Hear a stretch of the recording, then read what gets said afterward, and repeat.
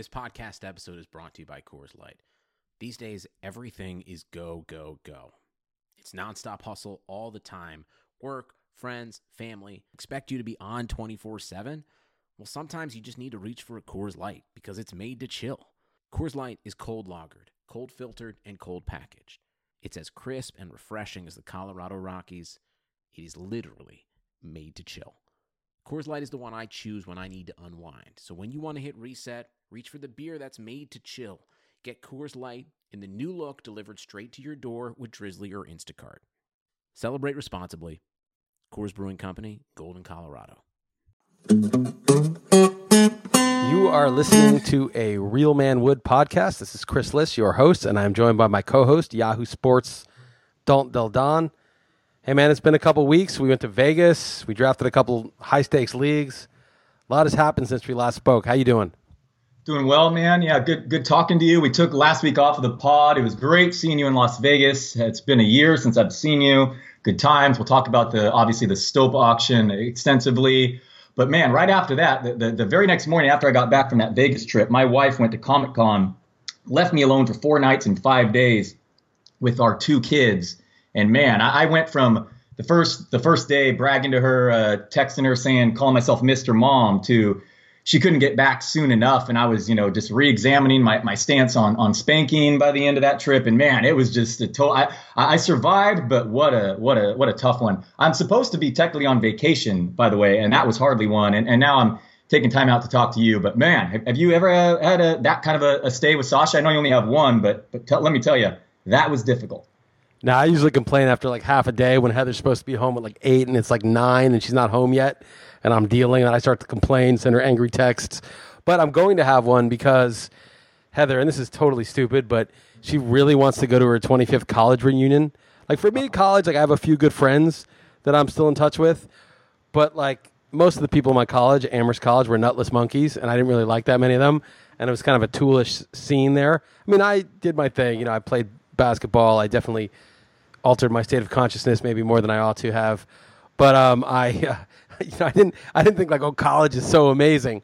But she loved Stanford so much, and she has all these friends. So she's gonna leave from Portugal this fall to do it in like October, and I'm gonna have like a week with Sasha. But Sasha's 6.5 now, so she can be a pain in the ass. But she's a little bit older, so it's easier. Like I don't have to do everything for her. Like she can do a lot of stuff on her own, so it's not as bad. Yeah, well, I would be far more likely to go to a high school reunion myself. But Heather was like, a tennis star there, right? I could see why she would want to go back. Obviously, a cool city and all that as well. Yeah, I mean, I don't know. Yeah, me too. High school, way better. My high school is way more real than my bullshit college.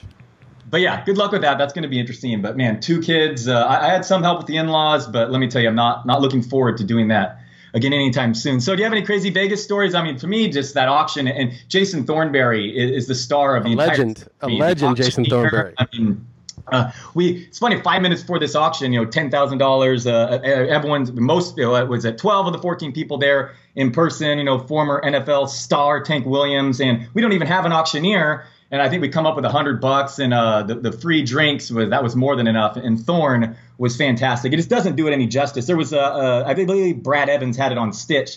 A few people were watching on Twitter, but can you try to explain just how good this was in person? Yeah, Brad was actually periscoping it live, and then I was kind of aghast when he posted Periscope. That's what I meant, Periscope. My bad. Because I was so rocked. God knows what I was saying. I totally forgot that this was being broadcast, to Brad's, I don't know how many thousand followers he has, but a lot. Quite a few. Yeah. And so I'm like, oh shit, I could have said pretty much anything, but luckily it was kind of hard to hear because there's so much noise in the room. And Thornberry was drinking vodka or gin or whatever we had. And every time he started getting more and more out of hand, which was very out of hand, like getting very dramatic about the buys. He was getting extremely excited if somebody bought a player, and almost, hamming it up to a level you never see. And I kept refilling his cup with large triple shots of more booze. And by the end, it was a shit show. He was borderline blacked out auctioning out these players. I was too, but, I managed to really stay focused. It's really weird. Unlike other years where I lost track of my budget and didn't realize how much money I had left and made a spreadsheet error, I felt pretty focused. So I was happy with my team. I imagine you were disappointed with yours just looking at the results, but why don't you explain what happened for you? Yeah, I have to say I wasn't boozing, but that handle, the three of you guys did have that. Very impressed, and you did look more coherent, I will say, than maybe say Evans, or at least that should be his excuse based on his results. I will give him the benefit of the doubt there, but no, I'm pretty pumped with my team. I actually had paid more attention and kind of gone over my rankings more so than years past at this time of year. And I had targets. A lot of times I'm just agnostic with these, but I had specific targets. So this is full 100% my fault if this team fails. I went after certain guys. Unfortunately, a couple guys I had earmarked specifically were Robbie Anderson and Marquise Goodwin, and they ended up on your team. So that is one of the main takeaway that bothered me the most. But that was so fun, and this league continues to be great. And what was your takeaway? Do you like your team? I mean, your team's pretty bad, I must say, other than those two buys. You really think my team's bad, or are you just trying to give me shit for the podcast? 'Cause I'm curious. I mean, of course, I'm not offended whatsoever. I know you are. I'd actually prefer that you think my team's bad, but what do you think? A little of both. I really like. No, it's got upside. I do like it. I guess I have some counters, but I will. Let's start with this. You got Le'Veon Bell for 49. And I got Gurley for 55 much earlier in the auction, or at least earlier, I will say. And I was pretty upset with that. I thought they'd go closely. And in hindsight, I wanted to get two of those big 7 backs, and I went with Kamara as my other one, kind of like Kareem Hunt, $2 cheaper. But at $49, I think I should have just got Gurley and Bell, really, with my strategy. So I do like that buy there. But Fournette, I mean, I'm not going to say 38 is a bad price, but I was just seeing this. You know that injury predictor, that guy? Yeah, don't read into that bullshit. I just want to tell you that it came out. I saw it. I don't care. Round, he's by far the chance of injury, 65.2%. Projected games missed, 2.9. So you did see this. All right, so defend Fournette. The guy looked really good before suffering that ankle injury. I mean, you can throw away the yards per carry after that as far as I'm concerned. And obviously he looked like he could be a star in college. But, man, he really is an injury risk. Yeah, I don't know about that. That shit, those things are all based on sort of generalizations, So I'm not saying there's no value to those kind of tools, those injury predictors, but every player is individual. You can't just generalize. Every running back's injury prone. The next question is, are they healthy now? The answer in Fournette's case is yes. If they're dealing with a lingering problem, okay, that's an issue. But that's sort of inductive reasoning, like, well, people in this box have been like this for this long, so look out. That would never move me off of a player. It would only move me off a player if there was a specific reason in his individual case to be concerned, not a predictor that's based on general statistical things that have been the case historically.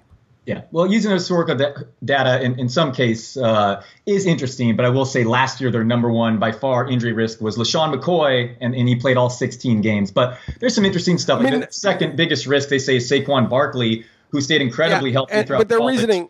Their reasoning was he's a rookie. But there might be something to that past data in which it is different. Your body does transform having to play longer against bigger guys, I mean, maybe, but what conference were they in? How big were they? What was the usage pattern? Right. I don't know.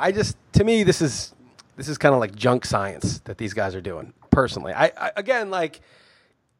think like we've played fantasy football long enough that we have pretty good heuristics about like what to avoid, what not to avoid. Like Tyler Eifert and Jordan Reed, I'm not really investing in those guys. Like, we played fantasy football long enough to know guy's been out for several years with various injuries. How often does he come back at a brutal position like tight end? In fact, you made a bet against Eifert by making Croft one of your starting tight ends, right. 2 tight ends for $1. So I actually liked that. I thought that was savvy. So yeah. So I mean, like, I don't know. That's not going to worry me. I think there's a legitimate case against Fournette. I think the case is maybe he's not that good.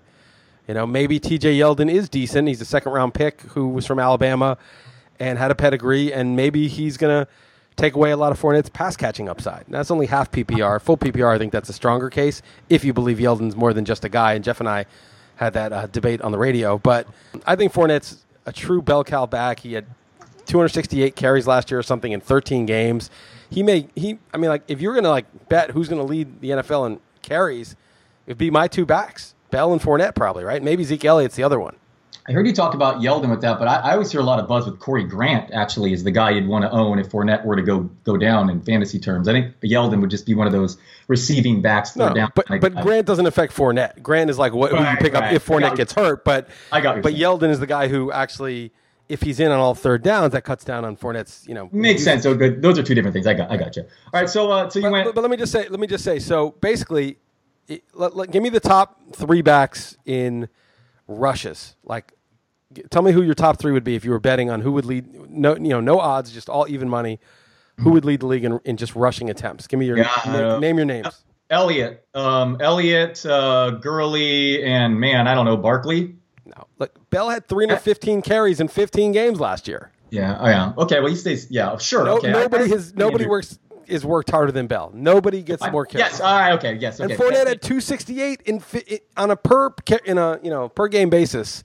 It would have to be Bell, Fournette, and Zeke. Those are the three. All right, I'm sorry. I'm just seriously just worried about Bell injury for some reason. But fine. Okay, you're right. No one in any case, whatever, gets worked as hard as him. That's fair. I overlooked him. I mean, that's fine. So okay. So of course those guys could get hurt. Of course they could. I mean, they're running backs. But I'm not like they're healthy now. That's all I care about. Like if either one could get hurt. So I don't see I can ding the two running backs. Those are two monster running backs in a 14-team league. Absolutely. Winston and Goff are your two quarterbacks. Quickly, this is 14-team league, 2 tight ends, 3 wide receivers, and 2 flex, one of them being a super flex, which is obviously key. Everyone goes, must have 2 quarterbacks pretty much. You got Goff at $26, Winston at $16. Those are clearly 2 targets of yours, right? They're not targets, except that I get them in every league. I got them in the Beat Chris Liss League 2 days earlier, those exact 2 guys, because those are the guys people pass on. Now, Winston, for obvious reasons, especially in a 2 QB league, basically, where he's missing those 3 games actually matter. In a 1 QB league, it doesn't matter at all. But in a 2 QB league, you're going to be, it'll hurt a little bit. That's why I got some scrubs at the end. But Goff, 26, I mean, you realize Goff had 8.0 YPA, right? And then they added Brandon Cooks, who always gets like at least 9 yards per target, sometimes 10. So you added like a playmaker that they signed to an extension to a team that he already had, 8.0 YPA with, and now he's in his second year in McVay's system, and the defense is better. So it's just going to be, maybe the defense makes them run a little more, but it's just going to be easy pitch and catch. I don't think Goff even has to be that good to get 4,000 yards and 29 touchdowns. Yeah, I'm a big YPA guy, and I wonder if you are overrating it a little because he's playing so much in pitchers count, or hitters counts, I should say, kind of in the past. But it might be more of the same here. Do you take anything into fact the whole worry that they were just kind of taking advantage of that system, calling the plays at the line of scrimmage, and that went away toward the end of the season? Is there any concern that was so much McVay on his shoulders, and now it's going to be more on Goff, or do you just not take that into account whatsoever? I think McVay is like a wizard, man. I think that guy's a really sharp offensive mind, and now so he'll figure it out. He'll just figure out a different way to present him. You absolutely. I mean, they're adding Cooks. I just worry their defense could be so dominant, and they just might rely on Gurley so much. Do you think McVay is going to not keep the foot on the gas? You think he's going to be one of those guys that's like, oh, we're up 14. It's the second quarter. I'm not going to argue with Goff. I like the weapons. I mean, Cup and Woods were both like top 15 in yards route per run. I mean, they're good. I'm not going to argue. Goff is fine. Winston, another YPA guy. I mean, I bet you that's a bar bet you could bet, because it certainly surprised me when I looked more into him. His YPA, in the second half last year was 8.7 or something? Yeah, he was a monster in the second half. Chris Godwin's going to get a bigger role. Deshaun Jackson, he may still be good. Mike Evans is still there. O.J. Howard in year 2. He's suspended 3 games, but it's not a doghouse situation because the thing he was suspended for was bad, but it was from 2016. So it's not like he did something new that was bad. He's going to get the job back as soon as he gets in there. I don't think their defense is that good. They're going to probably have to shoot it out against some of those other offenses in the division. I think for 16, it's a steal. It's just a total steal. And what's good about him missing the first 3 games is, A, it's pre-bye, so you have more bench space. Mm-hmm. And B, we can I got Sam Bradford and Josh McCown, and probably one of them will start those 3 games, right. At least one. Perfect. And you kind of know, right? It's like if you were to miss 3 games from weeks 8 to 11, who the hell knows which quarterback's going to be starting for those teams? You can actually find $1 scrubs who are going to start for 3 games, or at least 1 or 2 games. And maybe if I'm stuck using a non-QB and a flex for one of the games, I'll live with that. But such a discount. I mean, 16. The QBs of his level were going 25, 26. Listen, getting McCown and Bradford made this just so perfect for your strategy. I don't know. The team put out promotional videos, and they did not feature Winston whatsoever, and it's just kind of a shit show. Maybe I'm overrating Hard Knock. That they kept the same coaching staff there. I just worry about the circus there. Maybe I'm overrating that. But the fact that you did back them up with a couple quarterbacks makes that just so much better. And obviously you're confident you can make the playoffs. That's like a thing.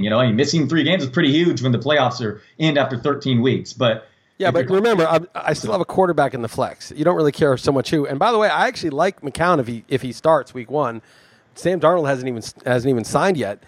And McCown was good last year, and the Jets receivers are actually good. Quincy Enunwa is back.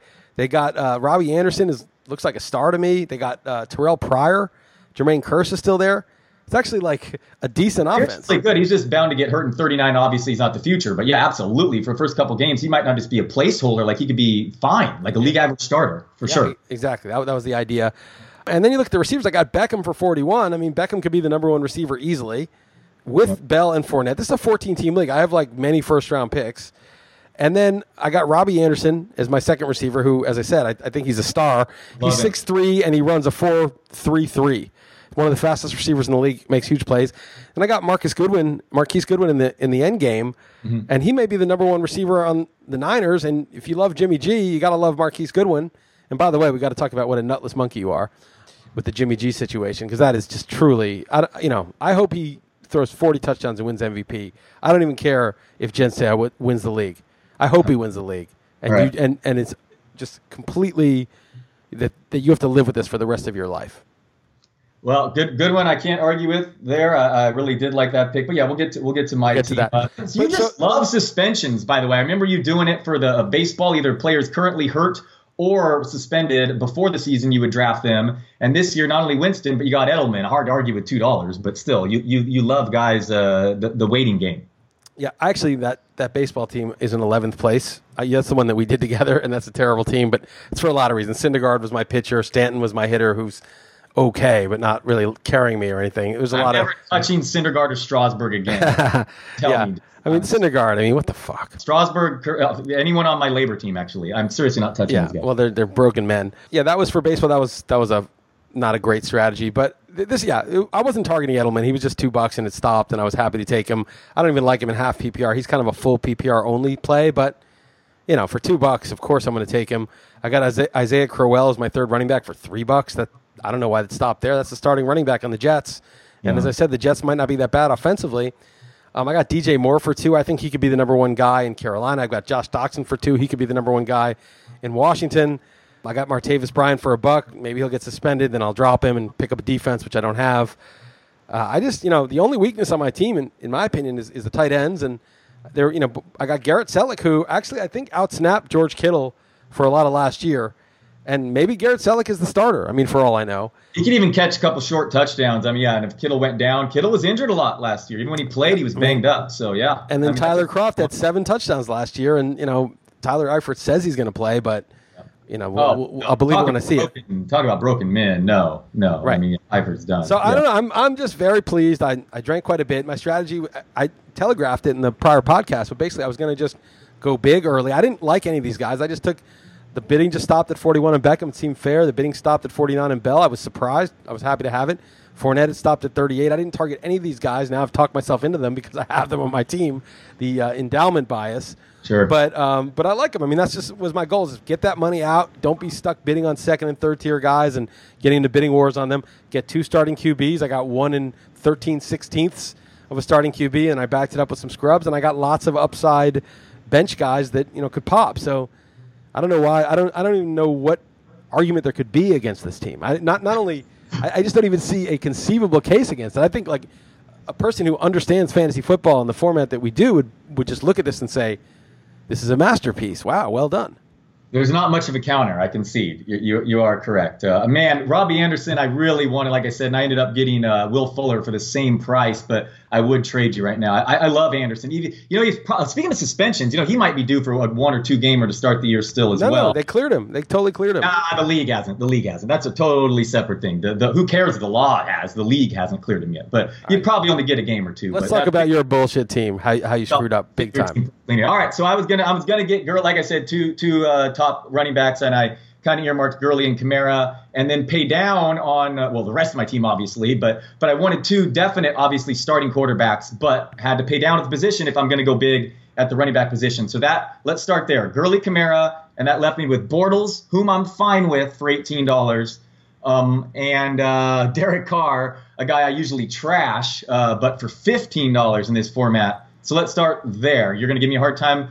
Jimmy G went for 29. Definitely in hindsight with the way the other quarterbacks' prices went based on my quarterback board, he went out like a sore thumb there price-wise for me. But he went, what was he, the first name drawn? I mean, first name thrown out there. That was part of the problem. But mainly it was just my strategy. So go ahead and give me a hard time. It's just for somebody who is talking up Jimmy G to that extent and money is no object. And you have Genstad, who's like a very sober-minded, good DFS player, great NFBC player, and he's a Niners fan too.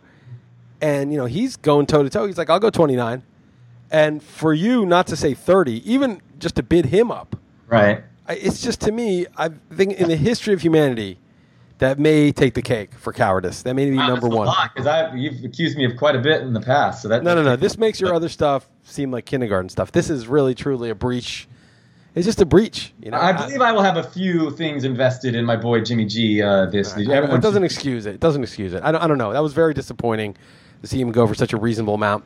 But I can't argue with the actual quarterbacks you got. I mean, Carr at 15 is a great deal. I mean, I have Winston at 16. Carr's not even suspended. So I think I would take Carr straight up over him. Because even if I have McCown or whoever helping me out, that's extra roster spots. That's extra space that I could have for other upside guys that I don't have because it's clogged up with these scrub QBs that I need for a few weeks. So I think Carr is a great buy. I'm surprised he went that cheap. I was already locked in to most of my players at that point. Bortles at 18 I think is also good. I mean, he's the unquestioned starter there. He gets rushing yards, and he played well enough in the playoffs. I don't see any real threat to his job. I think that's fine. So I thought that was your best.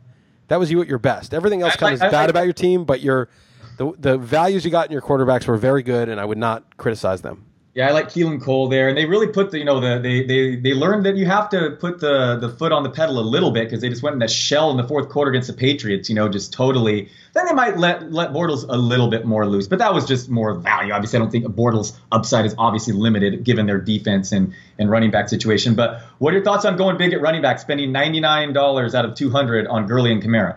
Yeah, I think you overpaid for Gurley a little bit. I really like. If you got Bell for $49, it's hard to argue. But even better than that, I think the steal was Kareem Hunt. Somebody got Kareem Hunt for 41 or something. 42, yeah, 42. And Kareem Hunt is just as much of a stud as any. It was Genstad, just as much of a stud as any of these guys. You went after I got that. This. Honestly, if I would have paid up instead of Fournette, it'd be Kareem Hunt, or paid down instead of Bell. That's the guy that was really the best value. So you overpaid. And Kamara, Mark Ingram is coming back. They're not going to get six. He's not going to get 6 point something yards per carry again, Kamara, this year. And in a full PPR, I could see it, but in a half PPR, I don't know. It's pushing it to put him at 44. Obviously, some TD regressions coming there, but they might have the best offensive line in football. I project them at 11, 12 games. I just really like that setup there. And a couple guys we disagree on. I'll tell you what. Like Ingram. Let's do a bet. All right. Let's. Why don't you give me 5-4 odds? I get Fournette. You get Kamara. More points in this format. Oh, okay. Sure. Okay, because Fournette was cheaper. Yeah. So you're 50 against my 40. Yeah, that's done. Okay, done. You got Kamara. I got Fournette, and it's just full season points. Yeah, you like Ingram a little more than me, and I like Rex Burkhead certainly more than you do. So I ended up with those two backs. Those are all fair, and I totally would not disagree with the Kareem Hunt price. He went after I owned those two, but yeah, I really would do that trade, especially at $2 cheaper there. So I got Jay Ajayi, another guy I don't think you're too high on, for 21, another target of mine, and Burkhead as a bench player for 11. So I look at that and I do the price. I could trade right there Burkhead and Bortles. $29 I could have turned into Jimmy G. So you couldn't have, because you would have had to go 30, and who knows if James had not being the nutless monkey that you are when it said 31. You don't know for sure. So Ajayi and Burkhead, I feel like you do not like them. Certainly not as much as I do, because those were specific targets. I got Ajayi for 21 and Burkhead for 11. I think Ajayi's fine. There's upside, and again, half PPR I can see it. Full PPR, like in the NFBC, I don't see it. I don't. The upside's really limited compared to the true pass catching running backs. But in half PPR, he could be an early down monster and be really good. I just think the Eagles will mix it up because there's no reason not to. They can. They will. Burkhead, I don't mind Ajayi 21. Burkhead at 11 is way too much. To me, he's a $4 player. You start to make him an $11 player, you're counting on something that you're hoping for, but it may or may not happen.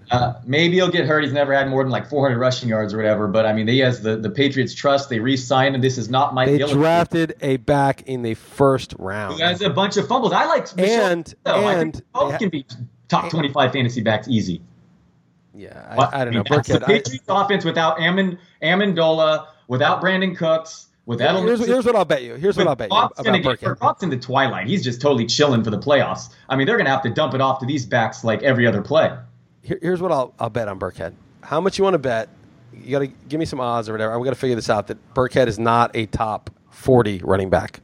Okay, what do you think are fair odds? I don't know. I got to think about it because I'd have to think, because obviously like if he gets hurt, you just lose right away. So it might be even money. I don't know. But I just think there's a really good chance. I'm not saying Burkhead couldn't be valuable, but that's a guy that's a lottery ticket. I mean, I think there's an excellent chance that he has very marginal value, and the value he does get is on your bench most of the time. Like he unpredictably scores 3 TDs in a game. That is possible. Obviously, you're playing with fire with Patriots and general. Yeah, just a terrible $11 buy. Yeah, Ajayi I could see. I mean, because Ajayi has a floor and there's a decent ceiling, and it's not full PPR. So the Ajayi thing I don't really have a problem with. Okay. It's not the guy I would have targeted, but it's fine. Well, I was filled up there with both the flexes, and I bought Burkhead for 11 as my bench player on purpose. So we're definitely going. That was a guy I targeted. So I'm definitely huge error. Opposite of you. So and then Aguilar for 2. So I really wanted Fuller for 7. He's a guy I targeted, but like I said, I would definitely trade Robbie Anderson for you. Marvin Jones for 11. I mean, I get the Galladay stuff when he played, it took away, but man, $11, that is quite a discount for a player in his prime who just got 1,100 yards and 9 touchdowns. Where do you stand on Marvin? That looks like a good buy to me. I mean, he is right over the curve. Like I feel like you want to bid big in these auctions on first, second, third round players. Like you want to bid like most of your money. And then you just wait because you can sneak in guys like Robbie Anderson and Marquise Goodwin and, Julian Edelman and DJ Moore's for $1 or $2. So you want to wait. So I usually avoid the Jones tier because people are paying 17, 18 for them in this format. But at 11, I like it. I mean, at 11, he's better and more solid than, some of those guys. I mean, I have him ahead of Marquise Goodwin barely, but I have him ahead of him. So I'm fine with that. I think 11 is a good price for Marvin Jones. He's pretty reliable, and they don't really have a tight end anymore, so... Yeah, I was going to say, not that Ebron was a monster in the red zone, but, he's gone. Maybe Blunt still does all the red zone touchdowns, but, they got Tate there and Galladay. Marvin Jones is 28 years old, 6'2", 200. Again, 1,100 yards, 9 touchdowns last year, going for $11. So he was not a target, but I'll take him at that price. Tyler Lockett was a target for 3. I could have gone 4, so I really risked it there. 4 was my max, but no one did go higher. Now all the targets missing in Seattle. I do love Doug Baldwin, but the team's going to try to run the ball, and I really worry about Schottenheimer there calling the plays. But the defense really regressing. Now Earl Thomas might leave. Lockett, who knows? He says that he's never even close to his self last year, his true self. The leg injury is behind him. $3, I think. Maybe he's just one of these deep threat, one-trick pony guys. But to me, in that situation, that setup, I really like Lockett. What are your thoughts? Yeah, I'm not sure that the ship has sailed on him. Like, he looked like he might be okay as a rookie, never stayed healthy, never really got integrated in the offense. I wouldn't be surprised if Brandon Marshall or Jerron Brown or one of those. Oh, Brandon Marshall. Wow. All right. I'm just saying one of those guys ends up, being the number 2. Because Doug Baldwin's also small and pretty fast. Right. So, I don't know. I'm just not – it's possible that he becomes sort of the Marquise Goodwin for Russell Wilson. It's possible. I'm just not sure that he's not much more than a glorified kick returner. Okay, so I guess the upside is Deshaun Jackson. That's Lockett's upside. He's not as fast as Deshaun Jackson. He's more like a 4.4, I think, not a 4.3 or 4.27. So I'm not a big Lockett guy. Will Fuller, I feel like there's upside. He really was good with Watson when he came back. The touchdown rate was ridiculous, obviously not sustainable, but I think Will Fuller has a better chance to be a legit Marquise Goodwin, Deshaun Jackson. There's actually, if he's healthy and Watson's healthy, he probably will be that. He probably will get 7 touchdowns or 8 touchdowns and 1,000 yards. Yeah, obviously the TDs per reception are crazy due to regress. But yeah, this guy could be a monster. Obviously the drops. Should be good. Yeah. So that's a lot of upside there. I like Aguilar for $2. He's the guy why I wanted to save that buck, not going my max on Lockett. But apparently I have him ranked a little higher than most. I know another guy with a lot more TDs than targets last year, but still entering his 4th year in the league, a former first-round pick. Alshon Jeffrey not only used to be injured a bunch in the past, but he was extremely inefficient last year. Maybe I guess he was playing through that shoulder injury, so maybe that can be all excused. But this is a team that just won the Super Bowl that's highly innovative, a terrific offensive mind, and Aguilar is just an afterthought. Tell me why I'm wrong. No, I can see a case for it. It's just they added Mike Wallace, who I think will run the deep routes, and then you have Jeffrey as their main guy, and you got Ertz as their red zone guy, and the throw to the backs a little bit, and just spread it around a lot, so the ceiling's a little bit capped, I think. But if there's some injuries, and there always are, and Aguilar is like a featured guy, then yeah, I mean, there's certainly up. Yeah, there always are. Yeah, I'll take a clear number 2 guy in a Super Bowl winning team just now entering his prime, coming off eight touchdowns for $2. But all right, that's most of my team. Really, just one guy. Like after this conversation, you still think your team is better than mine? Murray, the Latavius Murray. I mean, what if Dalvin Cook goes down coming off a torn ACL? I mean, he could be a monster. The Vikings probably the best roster in the NFL, and just added Kirk Cousins. I mean, Murray for $1. You kidding me? Yeah, I hear you. Just, if he needs a goal line guy now, even with the help. Yeah, but he needs an injury to be playable in this league. Okay, but if there is one, what would he be ranked? Top? He'd be top 15 fantasy back. I mean, that's conservative. Yeah, top 20. I mean, yeah, he'd be somewhere in there. I mean, they'd bring in a pass catcher to spell him and stuff. But so what bet did we make officially so we can go on record? 200. 200. All right. And did we make that? I forget if someone wins. Was it 500? Did we do that or no? No, we said if you win, you're getting paid enough anyway. Right. We're not That's true. That's true. All right. If you want to keep it at just 200, that's fine, and I understand. Yeah, let's do it 200. No, I understand why you wouldn't want to go higher. I got it. That's just like saying, oh, you want, what do you want to do? 500? Let's do 10,000. Let's make it 10,000. Yeah, no. I understand. It's exactly like saying that. You wouldn't even buy my dinner at Lotus of Siam. How good was that, by the way? Man, that's just so ridiculous. If anyone's been to Las Vegas and not Lotus of Siam, it's the best, ridiculous. Best Thai. I said best Thai food, not just in the country, best Thai food in the world. It's the best food in the world. Forget about Thai food. Listen, I went back. I made. Oh, did you? We had this sort of like partner meeting on Wednesday, and they were like, "Where do you want to go?" We checked out of our hotel. Oh no, we didn't check out because I left Tuesday, but we were like, out of the rooms that we're in, I was like, let's just go to Lotus. And like Herb does not like, Herb likes very plain food, doesn't like spicy, but I convinced him to go, and even Herb was like, "This is good." So I got them. We went again. I would go again. I would have gone every day. There's no point. That Giada meal we had was fucking terrible. Yeah, very mediocre. It was so expensive. It was so expensive. It was like $900 something for 7 of us, and it wasn't good. It was fine. I mean, the lamb was fine, but like, they're just idiots too. They were like, "Oh, gluten-free, sir. Yeah, we'll take the crust off the lamb. Okay, great." And they put the shit on a bed of wheat, and I was just so wasted from the auction that I didn't really say anything. But if I were sober, I'd be like, "What are you doing?" Like, it's fine if a restaurant, a diner, screws up your order, like something. You just say, "Hey, sorry, can you fix it?" and nice about it. But when they're charging you $60, $70 for an entree, just don't fuck it up. This is not like there's a higher standard when the prices are higher. Yeah, my rack of lamb was not medium rare. It was yours. It was overcooked a little. It was good. The quality of the meat was good, but no, it was fine. It was fine. I went and told the waitress. I was like, someone else sat down because Stopa got there late, and then she just didn't even. I meant 20 minutes later. I'm like, I meant they want to order as well, but they were a little bit messed up. And Giada and my friend worked with her. I don't want to out my friend too much, but worked with her in some capacity on her TV show, and said she was not a nice person at all. Okay. I already had a negative bias going in. And then the other thing, and this isn't just particular to them, but it did happen when I went to breakfast on Sunday there, because it was the only restaurant in the hotel in the Cromwell. I went in and I was like, "Hey, just one for breakfast."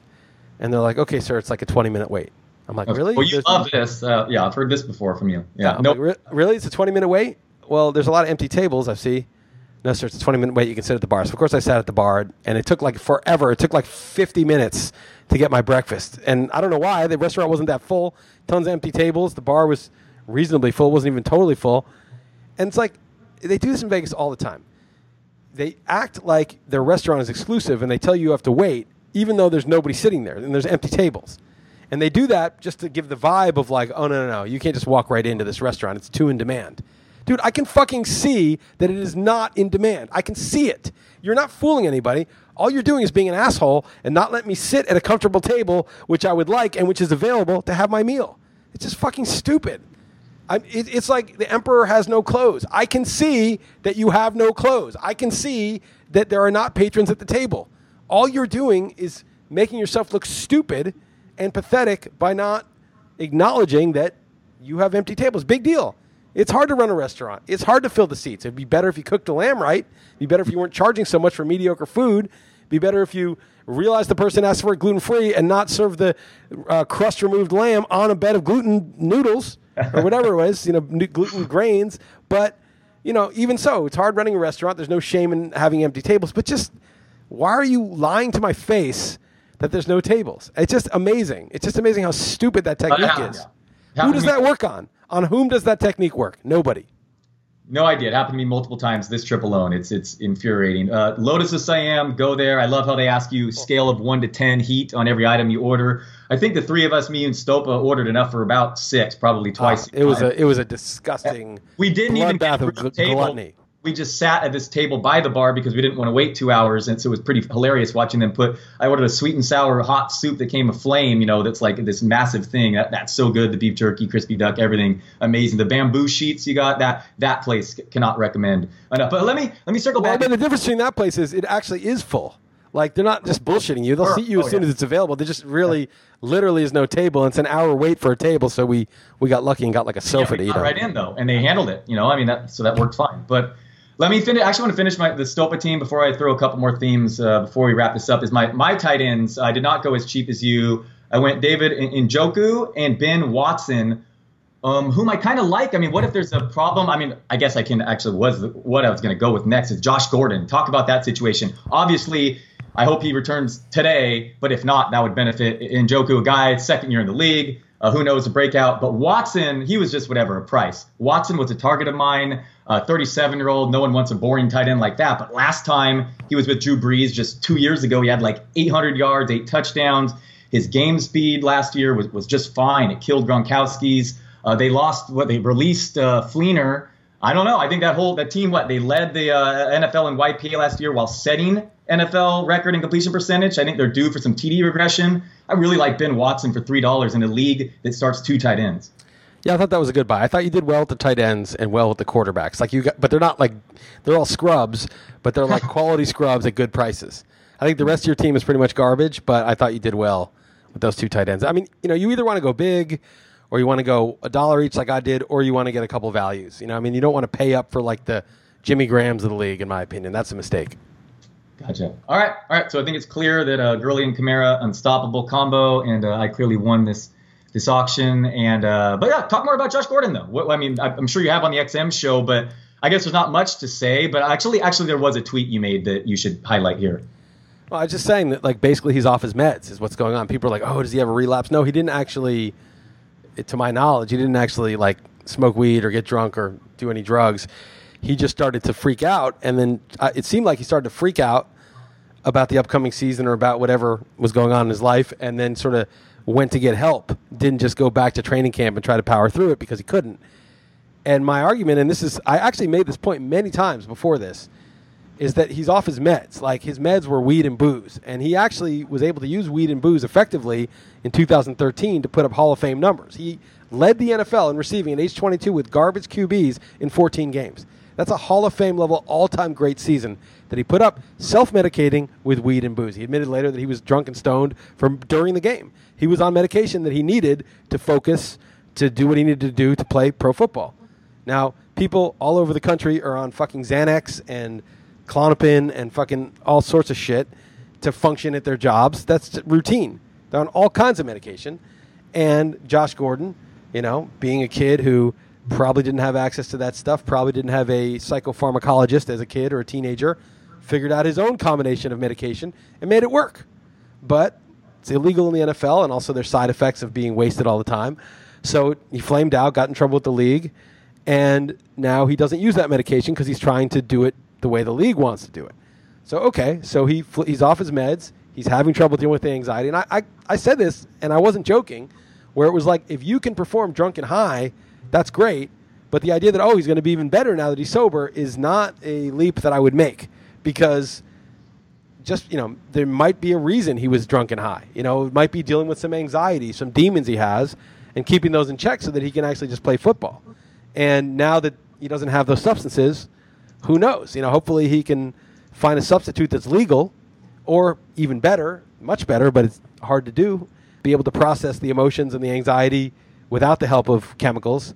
Most people don't do that. Most successful, rich, corporate, NFL owner type people don't do that. Almost none of them do. Most of them are on something or other.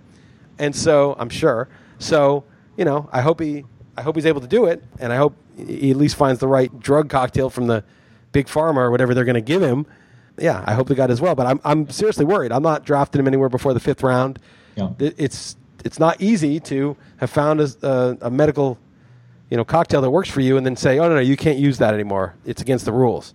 No, I totally agree with you, and I'm rooting for him. And sadly, I'm sure the media and just general public's going to treat this differently, and certainly not. They act like, oh, what a fucking idiot! He got baked again. He got suspended again. What a moron! But it's like maybe like that's just medication that he needs for his anxiety, and he hasn't found a good substitute. And so maybe getting baked again, like it's not just like he's just some idiot, but he's actually, was able to perform at a level in his job better than any of us probably in our whole lives will perform at our jobs. No question. And so it's kind of like, well, all right. So he's kind of doesn't know what else to do, So I just think it's just so funny, the narrative that people have of why these players are doing what they do. Now, look, I like to party. I like to ingest things that change my state of consciousness from time to time, and I don't judge it at all. But it might not be that someone who has that much at stake, who's still doing that, is just doing it because he's an idiot like us. It might be because there's actually a reason that he's doing it. Right. No, that all makes sense to me, and I just think it's sad how the narrative is going to be completely different than that. But on a different note, you want to hype the RotoWire redesign? I just saw that was. What do you think? Was released. It looks great. I just saw it right before we came on air, so I haven't been able to play around with it much. But it looks sick. It looks really nice. Yeah, one of the big things is we found out, and I never do this, but I guess young people do this. They check out everything on their phones. Yeah. And the old site wasn't optimized for phones, so it wasn't great. And now it's totally, we kind of had the hybrid. And this is why it took so long, it took so much work to make it really good on the web, on the desktop, but also show up and look great on the phones and have all the tables convert and everything sort of work on both platforms. So that was the idea. I think it's better. We're still working out, going through it, working out bugs. I'm emailing all this advice like, hey, can we add this here? Can we add that? Because it's totally new. But rotowire.com/pod, totally redesigned site, got so much shit. If you listen to this podcast and don't subscribe, which probably doesn't describe that many of you, definitely check it out. Free for 10 days. You don't need a credit card. By the way, let's take a pause to put in our ad. Last week I did this and I guessed wrong. I put the ad in the wrong place, but maybe let's do a little bit longer pause and I'll be able to find it. Support for this podcast comes from U.S. Bank. When you're looking for a credit card, get one that wins awards. The U.S. Bank Visa Platinum Card is NerdWallet's 2021 Best of Awards winner for Best 0% Intro APR and Balance Transfer Credit Card. It provides a great way to pay for large purchases over time, as well as consolidating other card balances. And speaking of award winners, the U.S. Bank Altitude Go Visa Signature Card is NerdWallet's 2021 Best Credit Card for dining out or ordering in. Earn 4 times points on takeout, food delivery, and dining. Get 2 times points at gas stations, grocery stores, and on streaming. If you're into cashback or travel rewards, U.S. Bank has credit cards that feature those benefits too. Check out their full suite of credit cards at usbank.com/creditcard. The creditor and issuer of these cards is U.S. Bank National Association, pursuant to a license from Visa USA Inc., and the cards are available to United States residents only. Some restrictions may apply. Member FDIC. All right. I hope you enjoyed that message. I have no idea what it is, and this may or may not be where the message actually is. Real man just puts it anywhere, right? I did basically last time. Yeah, I did. Yeah.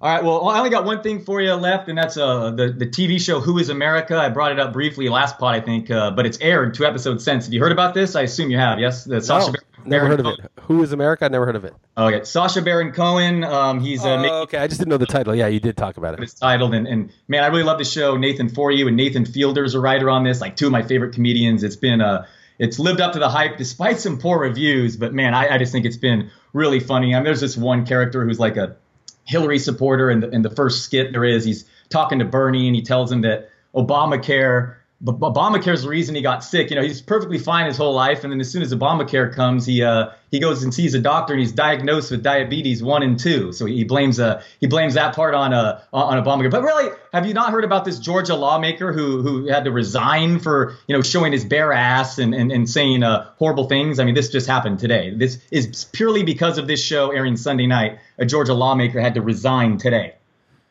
I mean, I respect that he showed his bare ass. I don't see he shouldn't have to resign because of that. Okay, so you want to defend the real man, all right? Anyway, I don't know what he said, but just in terms of pure action, I support that. He earns my vote on that basis alone, regardless. There you go. Fair enough. All right, so Who is America? Showtime. It's if you liked Ollie G and making politicians look silly, it's for you. But that's all I got. And even anything politically. Well, do you have anything on board for us this week, Liss?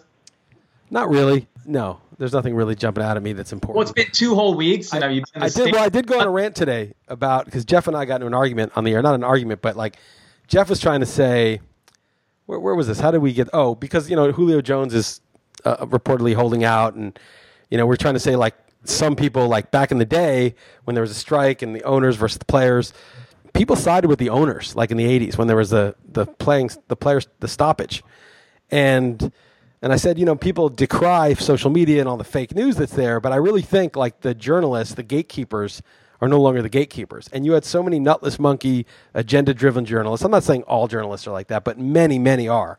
I'd say the majority, in my opinion. So that, like, back in the 80s, if the ownership wanted to put out stories about how the players were greedy and this and that, that was the way, that was the take. That was the main take. And then the public was like, these greedy players, I mean, they should just be playing. Right. And now I think, like, the journalists don't control the dialogue anymore in the way that they did. They still have influence. I mean, if you write something in the New York Times or you're on CNN or something, you have some influence over some people who still watch that shit. But like, you have less influence over the narrative. So I think that that people are way more for like the Julio Jones is holding out and getting theirs.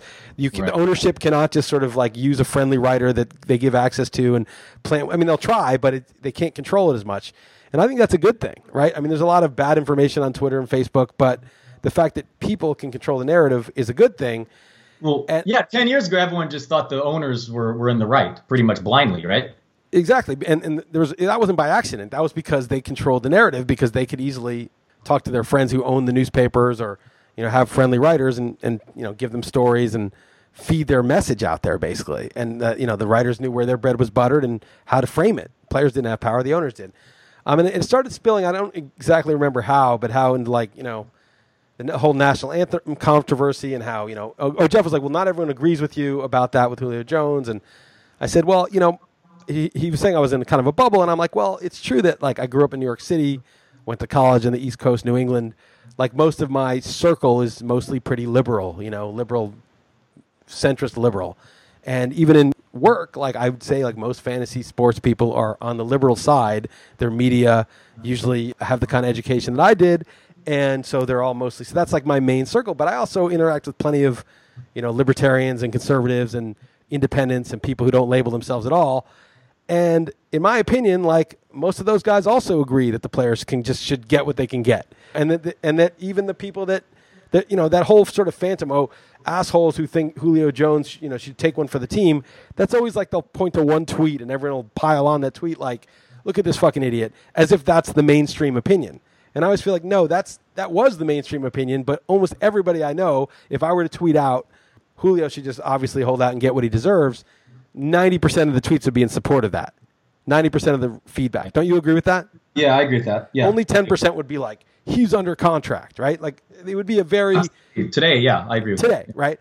And so then we started talking about the national anthem thing. He's like, well, that, and not everyone agrees with you on that. And I started saying, like, nobody gives a fuck about that. Yeah, there's some random people who that's their issue. What Jeff is saying, though, is just that your followers, because I do. That's what he's saying. I understand that, but I do also think I'm going to be with you here on this flag thing for sure. Because look. So my followers mostly think, who gives a fuck about the national anthem? Like, how little do you care about this debate? Like, how little? And I'm saying it's not even. And he was kind of like, well, there's people you don't follow that care about it. I'm like, I don't think so. I think there's some bots out there that care about it. I think there's like a very small minority of people on any political stripe actually give a shit whether someone's standing or kneeling for the anthem. They just could not give a fuck. They want to see a good game. They want to see their fantasy team win. They want to see the team they bet on cover the spread. They want to see, fucking the country do well, have health care that's affordable, not be in some stupid war that destroys the fucking earth and depletes us of all of our resources. That's the shit people care about. Nobody gives a fuck about who's sitting. It's just a bullshit, the whole thing, man, the whole thing. And I just, anyway. Yeah, not to shit on your point. This is funny that last week I was sitting on the way home from Vegas. Actually, I stopped and my grandpa turned 96 years old. And his wife was bringing up how Kaepernick should have been punished for what he did. Her grandson's like in military and stuff. And I'm like, well, how much more could he be punished other than imprisonment than being blackballed from his job? I mean, his career's over, But that was great. Me arguing with my nana over that in front of my 96-year-old grandpa. But that's neither here nor there. And I do believe she might be in the minority of which you are saying. And absolutely, I don't think people give a shit in general because of that, and that's just in the past. So I'm with you there. And also, I just want to follow up on that, Liss. Is it possible to live in today's world and not be labeled like a lib or a Republican or a libertarian? I mean, is it possible to just not be labeled? Yeah, I mean, someone may try to label you because if you argue one thing, they'll say, "Oh, you're with them." You know, if I say, "Well, you really think the meeting with North Korea is bad?" They're like, "What? You're a Trump supporter now?" You know, it's like, no, I didn't say that, but you can label me, but I'm not labeling myself that. I'm not. So what you're saying though is you're agreeing that it is increasingly difficult. No, I think I don't label myself. You know, Right. I don't. Okay. And so, if other people can think whatever they want, right? They could label you anything. Like I'm like not an Obama fan at all, and they were saying, "Oh, he's a communist." No, he's not a communist at all. You know, like they would label him that. It doesn't mean it's true. You could still be like, "Yeah, that's idiotic," but you can't. You literally can't care about what other people are labeling you, right? I mean, it doesn't matter. Yes, I think you can easily go through life looking at situations, knowing that you have flaws, biases, and misperceptions, and not identify with a particular tribe or group and not give a shit about their norms or what they think. I think you could do that easily. It doesn't mean other people won't try to do it to you, but who gives a fuck? They have no control over you. Well, that's exactly my outlook. So I don't know what that says, but that's where I am. So interesting that you agree, and that's all I got. Liss, you have anything? Nope, that's it. If again we had a redesigned site, it would be great if people signed up. You can try it for free, rotowire.com/pod. You can also rate the podcast, give it 5 stars, comment negatively on Dalton's Stopa team and the fact that he did not take Jimmy Garoppolo, even though I'm pretty sure we have audio from a prior podcast saying that money was no object and that you were definitely going to get Garoppolo no matter how much it cost. Garoppolo's the man. There's a feature of him right now on Bleacher Report. Everyone should read it. He's going to win MVP this season. I love him to death. All right. On that note, we'll leave it on that note. You who let him go for 29. We will catch up next week, man. Take it easy. All right. Later, Liss.